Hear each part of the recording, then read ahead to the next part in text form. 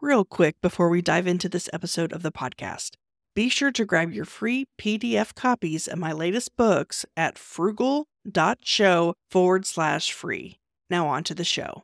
Welcome to the Frugalpreneur Podcast. I am your host, Sarah St. John, and my guest today is a business and digital strategist for Fortune 500 corporations, brands, and celebrities, including Taylor Swift, Rihanna, MTV, NHL, Sony, Lionsgate, and more. He is also the author of 1 Million Followers and Hook Point.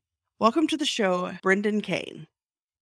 For having me. I appreciate it. Well, that's quite a resume you got going on there. Can you first tell us a little bit about your history, how you even got into working with Fortune 500 companies and celebrities? It started when I went to film school and I wanted to become a film producer. So showed up at film school and quickly realized they don't teach you anything about business there, and figured really if I wanted to be on the business side of the entertainment industry, I needed to learn about business. So I started a few of my own internet companies while I was going to college just to learn and experiment. And then when I moved to LA to pursue a career in film, I started like everybody else at the bottom, making coffee, copies, deliveries, and was looking for that way to stand out, for my hook point to stand out and grab the attention of studio executives, directors, producers, and so on. And whenever they would ask me, well, why did you move to LA? What do you want to do? And I said, I wanted to produce films. That was just one of a million. I needed to find that effective hook point to stand out. And I just realized that at the studio I was working for, and really this is all studios, there was a sense of anxiety and stress that would come over the office when we finished a film because we invested tens of millions of dollars, sometimes more, to produce a single piece of content.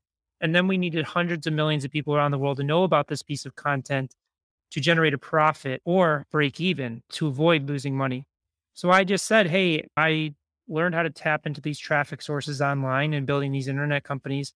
I'd be more than happy to help you craft some strategies of how we can tap into audiences at scale for a fraction of the cost that we were paying for television, print, and traditional advertising, and in some cases, no cost at all.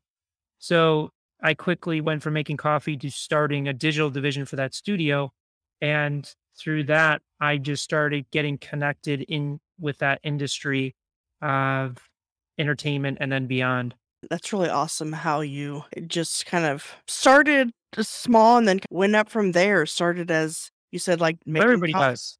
Well, true. Yeah. Everybody has to start somewhere, especially in the entertainment industry. It's even Harvard MBAs would have to start in the mailroom. When you're starting out in that industry, in most industries, you have to work your way up. You mentioned hook point several times. What did you find to be your hook point, and how does a person find their hook point? So the hook points I use are constantly evolving, they're constantly changing. And the core premises of a hook point is, does it solve a big enough problem? Does it solve a big enough pain point for the person or the people that you're trying to attract? So hook point as a framework works for whether you're trying to target one person or 100 million people.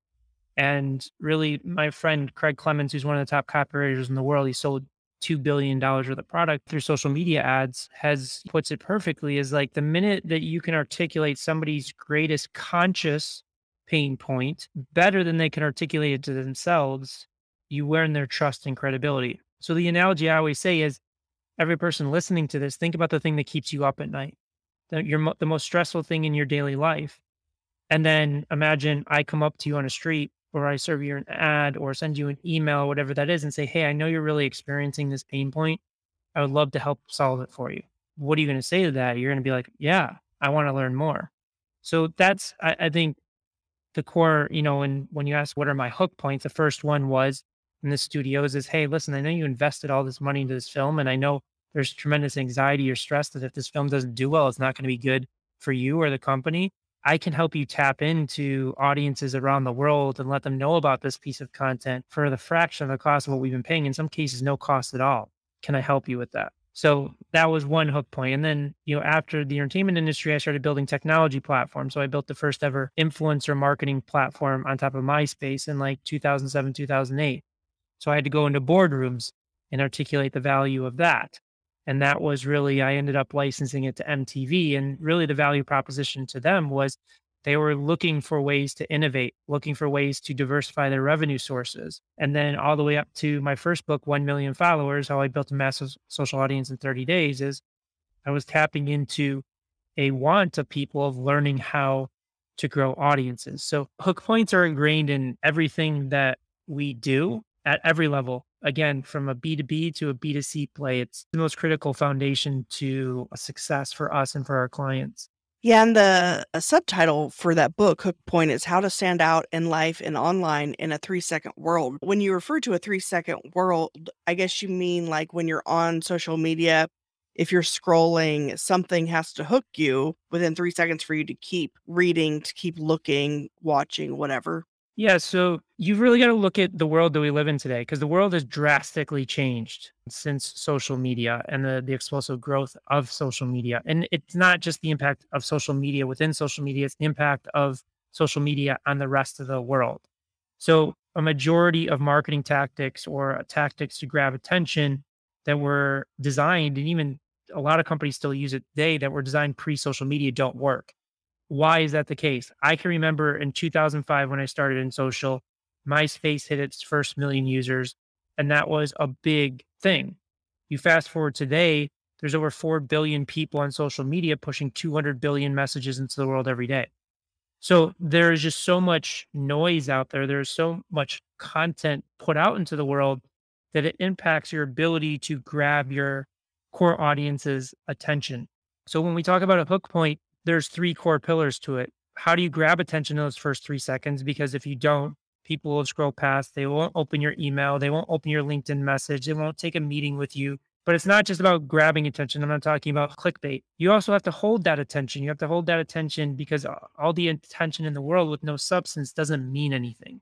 So we're not talking about tricking people or misleading people. You have to have a compelling story to back up the way that you grab that attention. And then the third core pillar is how do you monetize that attention? Because if you can't take that attention and turn it into business or revenue, then what's really the point?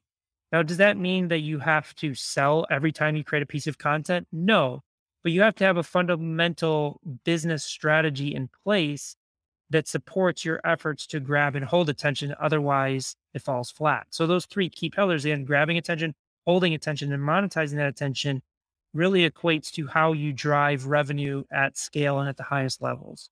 So, do you think that short form video, like on TikTok, is basically the new thing, at least right now, that that's the best way to grab attention is through short form videos? It's not just about grabbing attention Mhm. because grabbing attention, like let's just say, you go viral with a bunch of content that's not really relevant to your brand or relevant to the products or services that you're selling. What's really the inherent value in it? So, is there an opportunity with TikTok now? Yes, there is. The algorithms are much more favorable than the other platforms, and it's on purpose. Instagram has made Instagram Reels more algorithmic friendly to compete against TikTok, and YouTube is introduced YouTube Shorts to compete against that. So, is TikTok an avenue to get in front of a lot of people? Yeah, it is. But what's the value of getting in front of those people? Like when we're working with some clients, we say focus on YouTube. That's not for every client because if you look at a view or a subscriber on YouTube, it's 10 times more valuable than a view or a follower on TikTok or Instagram. Why? Because they're consuming your content in a much longer form. Now, YouTube's a lot more difficult than TikTok or Instagram. So there's like trade offs there. Like I never ever go into a meeting with a client and say to every client, oh, TikTok's the place to be. TikTok is where you have to go to grab attention. We work with B2B clients and we focus on like email outreach or pay per click advertising or LinkedIn outreach as well. So it's really highly dependent on what your specific goals and objectives are. Yeah, and you mentioned algorithms, which I think is one thing I've noticed about TikTok is that it does seem you don't even have to follow someone to see stuff, and it's always relevant to you and what you like. But in general, as far as algorithms go, do you have any tips on how to tap into an algorithm? Yeah, it's not easy, but it's very simple. So the algorithms really have one goal and one goal only, and that's user retention. There's a lot of myths about algorithms like pay to play. It's not the case. If that was the case, nobody would ever go viral. And our team's done 60 billion views and well over 100 million followers, and it's 10x that with our partners as well. We would never be able to generate those types of metrics organically if the algorithms were all pay to play. So again, the fundamental goal of an algorithm is to retain a user for as long a period as possible with each session, because the longer they spend on the platform, the more ads they can serve, the more money they make. So at the end of the day, what do you have to do? You have to design content that they can see to the widest possible audience that holds their attention for as long as possible. So the first step is, how do you grab that attention? How do you stop that scroll, or how do you earn that click? For example, in like YouTube suggested video, because if you can't do that, that's the algorithms aren't going to push you to a lot of people, because you've already proven that you can't hold attention because you can't stop them in the first 3 seconds. And then once you have their attention, how long can you hold it for? That plays to the retention. So those are the two things that you have to master. Again, it's not easy, but it's very simple. It's not about tricking the algorithms with hashtags, frequency, or any of those things. Did that stuff work at a period of time? Yes, maybe 6, 7, or 8 years ago. But again, the algorithms have billions and billions of pieces of content to choose from, and they're looking solely for content that they can send to as many people as possible, that will hold their attention for as long as possible, because that serves their underlying business goals. Those are good points. So, with Facebook, for example, if you're posting something that has a link out of Facebook, then I guess Facebook probably wouldn't favor that post unless it's an ad that you're paying for, because obviously it probably will have you click out to a sales page or whatever. But if it's just a post talking about something, if it involves any kind of, I guess, link outside of Facebook, and this might be true for other Instagram, whoever, is that a problem then? Well, it's a problem if people are clicking the link and not engaging with the content for a long period of time. I will say that all of the things that I'm talking about, I don't have internal contacts at any of these companies. This is insights that we have gleaned of doing this for over 15 years and generating billions and billions of views and 100 million followers plus. So, my perception would be, if your content is grabbing attention and holding attention for a long period of time and it has a link in it, they're still going to push it. But if there's a link in the post, and I would say most of the time people's content is just not doing what we just talked about, those first two things, but maybe the content does grab attention, but people see the link and they click out. I think that that could potentially hurt your reach. So we have a viral content engineering process. And one of the core fundamental aspects of that process when we're training organizations is research. So most brands or content creators, when they're creating content, they either start with brand guidelines or they just jump to ideas. The problem with that is, if you don't understand why others go viral, it's very unlikely that you yourself are going to go viral. Or if you do go viral once or twice, you're not going to be able to repeat it because you don't understand what was the performance driver behind that. So what we do is we study content all day long, and we're actually creating a private mastermind around this, of studying the market and understanding the nuances of what drives virality. And we look at, especially when we're working with clients, we don't just look at the competition. We also look at other content creators outside of their industry and figure out how can we apply those learnings of what the high performance drivers are, meaning what's causing it to go viral, but then also looking at the things that are detracting from that virality. And then we take that research and we create hypotheses around it. So we say, okay, this content creator is doing X. So my hypothesis is, if we integrate this into our content, to give you an example, we were working with a female coach that's really brilliant today, and we were doing a reference of a psychologist, a clinical psychologist that's got like 3 million followers. And one of the performance drivers that we identified is in her video, she's creating a lot of intimacy. So she's leaning into her videos. Now she's doing a lot of other things right, but we just saw that as a small detail, a small nuanced detail that is aiding her performance. So we created that hypothesis. And now that we have that hypothesis, we can create the ideas around creating that intimacy, leaning into the content, and then we can test it with a single piece of content. And this is another problem where people go, is they create a slate of content for weeks. They create content calendars and things, but that minimizes your ability to learn. So we, in our viral content engineering process, we do single production iteration, meaning we create one piece of content at a time. So that when we create that piece of content, we can see, did our hypothesis hold true?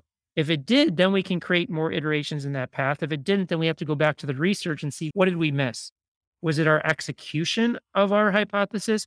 Or maybe that wasn't really the performance driver. That is really interesting. Do you have plans to write a book with like case studies and whatnot, or what you've learned from those experiments? Yeah, what we've decided is we're creating a program we're launching in 2 weeks called Viral Trends, where each week our team, because our team is constantly doing this research, and we found even when we train people in viral content engineering, they don't do the research either because they're too busy, they don't want to, they're too lazy or whatever. So essentially, every week we're doing the research, we're breaking down the research, and then we give access to people that join that call recording of us breaking it down, the actual research sheet, and a report breaking down exactly the learnings from that. Because if I wrote a book today, it's like, and I've written 2 books, it's like, it takes a long time to write a book, and then changing a book is very difficult. Like I've driven my publishers crazy because I would rewrite my book like every 6 months. And that's just not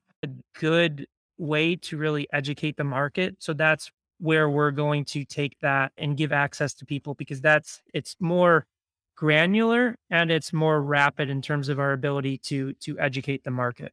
Yeah, that makes sense because probably any book on social media is going to change over time, but especially on viral because that probably changes even more often. That first book you have, 1 million followers, built a massive social following in less than 30 days. Can you go into that experiment and how that worked? Yeah. So first off, I didn't wake up one day and just say, I'm going to see if I can generate 1 million followers in 30 days. I knew I could do it. And the reason I knew I could do it is because I had built the systems over the course of 3.5 years with clients.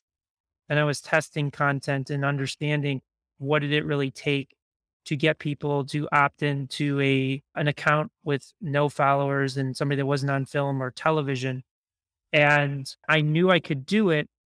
But again, with a hook point, I'd always wanted to write a book, but I didn't feel like I had a strong enough hook point. So the minute I knew I could do it, I called a literary agent that had represented over $5 billion worth of book sales. And I said, listen, I'm thinking about doing this. If I do this and turn it into a book, will you represent me and get me a publishing deal? And he said yes. And then I tested it with other marketers that I knew that were really deep into marketing. I said, hey, I'm thinking about doing this. Would this be interesting? Would you read this book? And they said yes. So again, that's kind of like the reasoning behind it. In addition, I wanted to have well-rounded information, not just my tactics, my strategies, because I think that there's a lot of experts in the world that say my way is the only way. And I kind of hate that. The way that I learn is surrounding myself with the smartest possible people and learning from them and them learning from me. So I went off and interviewed some of the world's top experts that were friends or partners of mine that had done massive successes with social media and broke down their strategies and their perspectives also in social growth. Okay, awesome. And what do you, I guess none of us can predict the future, but what do you see with social media in the future? I mean, I know TikTok, like we mentioned, is really hot right now, but Clubhouse was for a minute and then it kind of phased out or it's still there. But I guess what do you see being the next thing? I mean, it's a difficult question to answer and it depends on the time frame that you're asking. Are you talking over the next 3 to 5 years? Are you talking over the next 10 to 15 years? It's kind of different answers for each. I mean, the way that I've played this game is I only invest in the big players that have proven their ability for long-term success. So Facebook, YouTube, Instagram, WhatsApp, and now TikTok. People think TikTok just came out of nowhere. I remember when it was Musically like 7 or 8 years ago. So they are not successful because of luck. They are engineering their success. So to me, is I always bet on those players and like Clubhouse again was a new platform.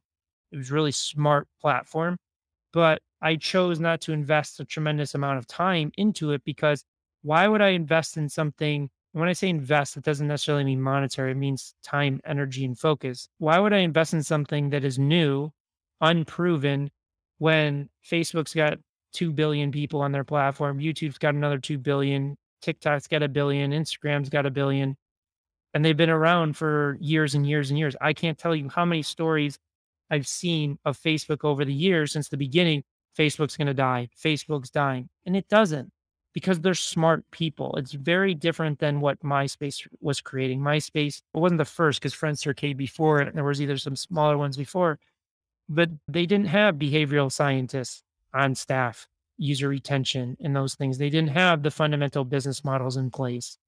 They didn't have the level of investment that these other companies are making. So a lot of people talk about the metaverse and things like that and where that's going. Again, my attention isn't focused there because it hasn't been proven yet. I'm not saying it's not going to work. I just don't know what that timeline's going to be. But it's even like you look at Facebook, they're the biggest investor into that space. They're spending $10 billion dollars a year. I'm just going to focus my hedging my bets against the people that have the money, have the resources, have the engineering talent, the psychologists on staff and all of that. Because there's no way TikTok's going to disappear tomorrow. There's no way Facebook's going to disappear tomorrow. It just doesn't happen that fast. So people see that social media happens fast and relatively happens fast to cut to other industries, but it's not like these things happen overnight. Again, like TikTok is the hottest kid on the block, but they've been working on that thing for the longest time. Like that, it's not something new. Versus Clubhouse, that spike came and went, and even when that spike came, they weren't talking about huge numbers. That's just my personal perspective. I'm not saying it's the right perspective for every, but that's the way that I look at social. Okay, that makes sense. Yeah, because I was going to ask, how do you decide where to spend your time and energy? Because everyone was like, "Oh, you got to get on Clubhouse and all that stuff." But like you said, it was brand new. TikTok's been around a while with a different name, and so I guess at what point do you decide, or what platforms to really leverage? The ones that have been around maybe at least 5 years? Again, it always starts with what's the business objective? What are we trying to do? What's the best platform to convey that with the resources that we have and our core skill set? That's how I start. I don't like it when people say you have to be on TikTok. You have to be on Clubhouse. What does that mean? Why do I have to be on that? Is there an opportunity? Absolutely. Does that mean it's the right opportunity for our business, for the resources that we have, the time that we have available? No, not necessarily. So to me, it always starts with the end goal of what is going to drive our business growth and then take the steps back. And that causes me stress sometimes too, is like because we invest a lot of time in TikTok in terms of research and advisory, but we haven't done a lot for our business or my social channels because we just haven't had the time to do it. I'm not saying that it's not a good platform, and I'm not saying it couldn't help our business grow, but we need to be hyper focused on what is the growth goals of our business and what is the best way to maximize our time to do it. Because whenever we do something, we are going to engineer our success. We're not just going to go and say, oh, we're going to create a piece of content every day and just hope for the best. That's just not in our core DNA of the approach that we take.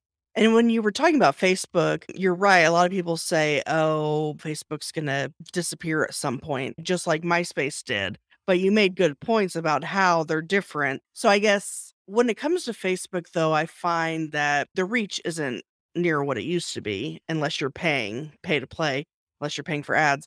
Well, again, you're not playing to what the algorithms are looking for. Mm, I would say if you're playing to what the algorithms are looking for, Facebook has the most reach mm. probably out of any other platform because of the size of it and the scale. TikTok definitely has good, but again, it's if you're not getting reach to your audience is because you're not playing to what the algorithms are looking for. So that's a problem with your content. Mm. And my concern is, TikTok is more favorable today, but the more people that get on it, the more content that gets published, ultimately that paradigm is going to shift. And if you're not setting a solid foundation for understanding what drives virality, those performance drivers that drive it, and also the performance drivers that detract from it, you're ultimately going to lose or burn out. And I saw the exact same thing happen in the beginning stages of YouTube because I did the first ever influencer campaigns on YouTube in like 2006, 2007, before they were even called influencers. So I was a part of that initial creator culture. And there was a wave of influencers that started that once more competition got on the platform and the algorithms again had to shift for a retention based thing, there were content creators that got in early that fell off the face of the planet because they didn't know what drove their success. They didn't know what drove success on those platforms. And thus they got burnt out because when they saw that dip in reach and engagement, they couldn't figure out how to get back up that hill. But the creators that did understand that, they excelled and thrived. The biggest influencer on the planet is Mr. Beast. He's got 200 million subscribers across his channels. And he was recently on Joe Rogan's podcast, and Joe Rogan asked him, well, how did you get good at YouTube? Did you watch tutorials on YouTube? And he was like, no, what I did is I found four other crazy lunatics that all dropped out of high school. And for 1,000 days straight, for 10 hours a day, we broke down the nuances of virality. What makes a good thumbnail? Comparing thousands of variants of thumbnails. What's a good pacing for a video? How many edits in a viral video? Well, how do you start off the first 3 seconds? And through that, again, they understood the performance drivers. And he said after doing that mastermind, all of them at the time had like maybe 20 or 30,000 subscribers. After that, they all blew up to millions of subscribers. And that's why Mr. Beast is the biggest influencer in the world. And that's why he's not going to fall off, because it's all ingrained in virality. And that's essentially why I have decided for our core focus for the business is to educate the market on the research side of things. We are the crazy lunatics that will spend all day analyzing this and demonstrating to you what are those nuanced details that's driving virality today. And then if it shifts 2 weeks from now, 6 months from now, 2 years from now, it doesn't matter because our process is fundamentally baked in to that research process. So going back to your initial question of seeing on Facebook or any platform, I'm only reaching 1% of my audience. The algorithm suppressing my reach. It's a content problem. It's not that they're doing it on purpose. They want to send your content to as many people as possible. But with billions of pieces of content on their platform, they have to be cutthroat about it, because if they start serving any of us, if you logged onto any of these apps right now and it was a piece of content you scroll past, a piece of content you scroll, and you can't find the stuff that you like, then what are you going to do? You're going to close the app and do something else. And if that happens over and over again, they lose you as a user and thus they lose revenue. Yeah, and I imagine for every platform, virality differs too. Yes and no. The performance drivers definitely differ, but the core fundamentals of grabbing attention and holding attention is the same. Mm. That's what all the algorithms are looking for. And that's what they're going to continue to look for. Now, that length of retention is different from platform to platform. You look at YouTube, for example, you're playing in the 8 to 12 minute range of retention. TikTok, one of my friends just hit 20 million followers. We broke down his most viewed video, which is 90 million views, and like an average video is like 5 million views. The retention graph on the 90 million view video was 27 seconds. The 5 million view was 21 seconds. So we're talking about a 6-second differential represented 85 million views in performance. But again, 27 seconds compared to 8 to 12 minutes. It's a completely different game from that perspective. And again, the nuanced details. Like a lot of people will take a TikTok video, post it to Instagram Reels and YouTube Shorts, and the performance different from each one. Why? Because it's the nuances of the content that you're competing against. It's the nuances of the user behavior. It's the nuances of just the ecosystem of the content that's being produced on those platforms. Yeah, that makes sense. Wow. A lot to think about.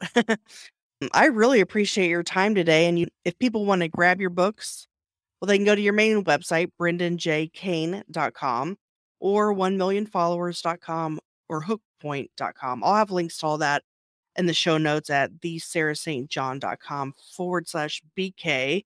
And that's for Brendan Kane, not Burger King. Was there anything else that you wanted to touch on that we hadn't? No, I think we covered a lot of ground. The thing is, people think virality is luck. It's not, it's engineered. People think that the algorithms are out to get them, to suppress the reach to pay for it. It's not the case. The algorithms want to push your content. You just have to demonstrate that your content is worth pushing to the masses. And I don't mean that from a content perspective. I mean that from a context perspective. Because that's a big thing that we work with clients is we never change who a client is. We never change the story they want to tell. or their product or service, we change the way it's contextualized so that again we can grab attention and hold attention long enough to demonstrate that value. Well, awesome. Well, I really appreciate your time today. It's been pretty eye-opening, and yeah, I definitely recommend people picking up those books and looking forward to checking out the what was it? Viral Trends? Yeah, we'll be launching that in a few weeks. If you go to my website, and there's a lot of free content on my website, but there's like a newsletter opt-in at the bottom of the page. You'll get added to our email list, and we'll be launching it very shortly. All right. Well, thank you so much. Yeah, my pleasure. It's a pleasure to connect with you. Are you a frugalpreneur looking to connect with like-minded individuals? Join our community on Slack. Connect with fellow listeners, share your thoughts on episodes, engage in meaningful discussions, including money-saving tips and entrepreneurial insights, and help shape the future of the Frugalpreneur podcast.